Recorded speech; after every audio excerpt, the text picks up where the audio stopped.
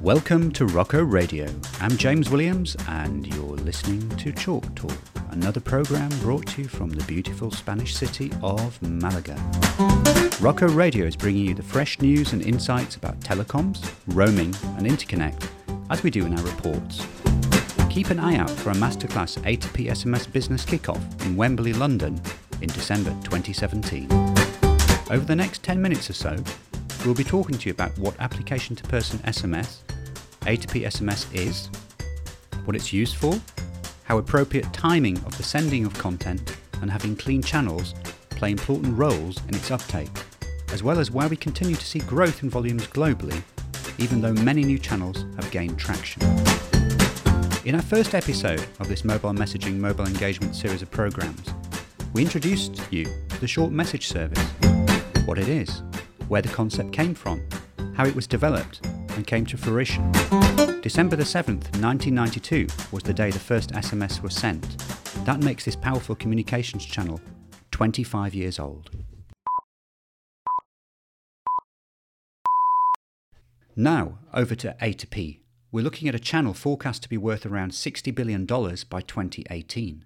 A2P SMS has really gained traction in the past decade. If we think about it, when SMS first came about, it was actually A2P SMS. It wasn't P2P, person to person. It was used very heavily by network operators to provide service notifications, for example as a means of notifying subscribers they had voicemail messages. So in the real sense of the meaning, an application, voicemail, sending notifications to people. This was firmly one way. When SMS started to be used as a means of person-to-person communication, this brought the two-way element into play. It was a way of having a text-based conversation using a mobile device. A2P SMS can be broken down broadly into two types, marketing and transactional. The use of it for marketing purposes is where its heavy use really began, but in recent years the transactional area has come to the fore. We're seeing the financial services industry and retail being key drivers of this, although all types of organisation are benefiting greatly from its use. Here are just some of the almost unlimited examples of how it is being used today for marketing campaigns and loyalty program updates, travel booking confirmations and associated service updates. I travel regularly with the Dutch airline KLM and they are very good at sending me SMS updates for anything associated with my flights. For example, a gate change at the home base Schiphol Airport in Amsterdam. Yes, it costs KLM to send these SMS out, but they realise though that the cost benefits of ensuring flights depart on time far outweigh any SMS charges. As appointment reminders, the healthcare industry have really picked up on A2P SMS as a great way of reducing appointment no-shows, also for reminding patients when to take particular medications which need to be taken at definite times to be most effective. We've got payment confirmations, balance inquiries, suspected fraud notifications, bank account mini statements, the sending of one-time passwords, critical service alerts, status updates and incident reporting. For example, electricity distribution companies when there are power cuts or governments during periods of dangerous weather, flood warnings, etc. Employee communications. This is really an underused area globally. If organisations have important updates for their team members, then it is far more likely that their team members will be more engaged if the SMS channel is used rather than, for example, traditional email. We'll see exactly why very soon. The applications of A2P SMS are limitless and are quite simply only bound by our own creativity. A key reason why so many have jumped on A2P SMS as a means of providing marketing and transactional notifications is quite simply that the majority of the world's population have a mobile device which technically supports SMS. We're talking about billions of people globally able to receive content via SMS. As with any channel, it is important to keep it clean. Now by that, I mean the necessity to remove as much unsolicited traffic as possible. Unsolicited traffic is known more commonly simply as spam. It is of maximum benefit to the industry that it works as hard and smart as possible to ensure that the end users are receiving content they really want and value within an appropriate time frame.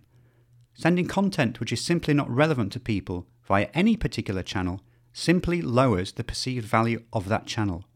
And once that perception has been realised, it's a difficult one to change. Timing also has a very important role to play in the distribution of content. knowing when to send a particular type of content to achieve maximum impact, working with the most relevant connectivity partners and using the appropriate products to meet any desired delivery timeframe targets is key. Now, by product, I essentially mean routing, how an organization gets your content to the destination subscriber. Some content needs to be delivered in a more time-sensitive manner than others.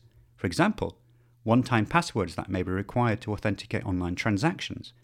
These have a definite need to be delivered far more rapidly than something like a large marketing campaign.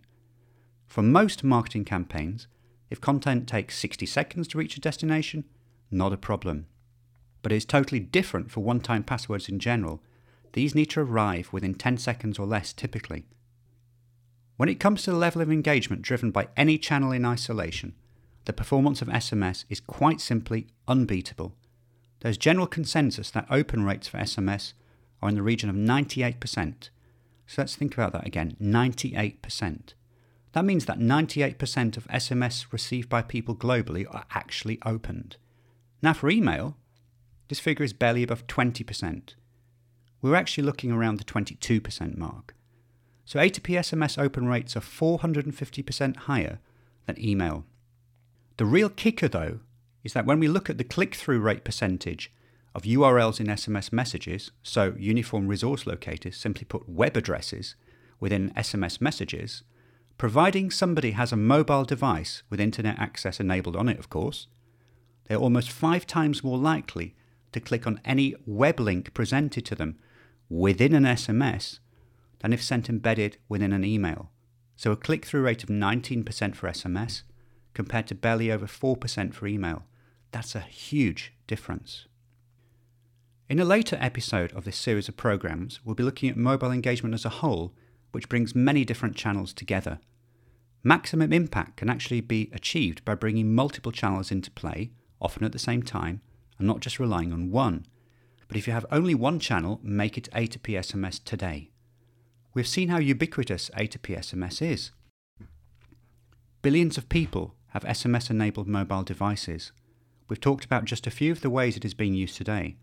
What we haven't yet covered, though, is the two-way aspect, which has crept into A2P SMS gradually, but is really now coming to the fore. There's been a noticeable shift, particularly by enterprise, towards demanding two-way A2P SMS connectivity. For example, two-way A2P SMS allows organizations to send customers short surveys. People are much more likely to respond to short surveys sent via SMS than those sent via email. The key word here, of course, is short. I mentioned the airline KLM earlier, but I personally see the airline British Airways use two-way A2P SMS a lot with me. Now, I live in the UK, and every time I fly from a UK airport with them, I receive a quick survey about whether I used one of their lounges or not, and what my experience was like in it. That's good. I have no problem responding to those. But remember the timing element I mentioned earlier in this episode? How critical it is to deliver content at the most appropriate time? Well, I have to say, that is where BA, British Airways, or their connectivity partner, of course, could improve. There's absolutely no point sending me these surveys about how my experience was even before I leave home for the airport. Even though I truly am an evangelist for A2P SMS, these type of mistimings really can turn people off a brand to an extent. Totally the opposite, of course, from what the brand was expecting to achieve. Other applications of A2P SMS can be found in the customer services domain, where organizations are seeing it as a great way of both helping to reduce their own costs and increase convenience for customers, all at the same time. Sending customer service representatives out to physically visit clients is very expensive. Running call centers is definitely not cheap. Anything that can be done to minimize having to deal with client issues like this can save a lot of money. Technological advances in the area of artificial intelligence mean that companies can employ this technology to interface with clients to answer a lot of their queries, handing off anything more complicated to human representatives. A2P SMS is one of the channels used for this. There are many other great uses for two-way A2P SMS, and it's safe to say we'll be seeing a lot more of it in the near future. Rocco has developed several interesting reports in the area of A2P SMS and mobile engagement, including A2P SMS vendor performance, SMS firewall vendor performance, and market intelligence reports. We also delivered an A2P SMS and mobile engagement report this year. In our next episode of this series of mobile messaging, mobile engagement, we'll be having a look at the structure of the A2P SMS industry. What kinds of organisations are active in both the wholesale and enterprise domains? What changes are afoot, and how this will shape the industry in the years to come. Until next time, this is James Williams, and you've been listening to Chalk Talk from Rocco Radio.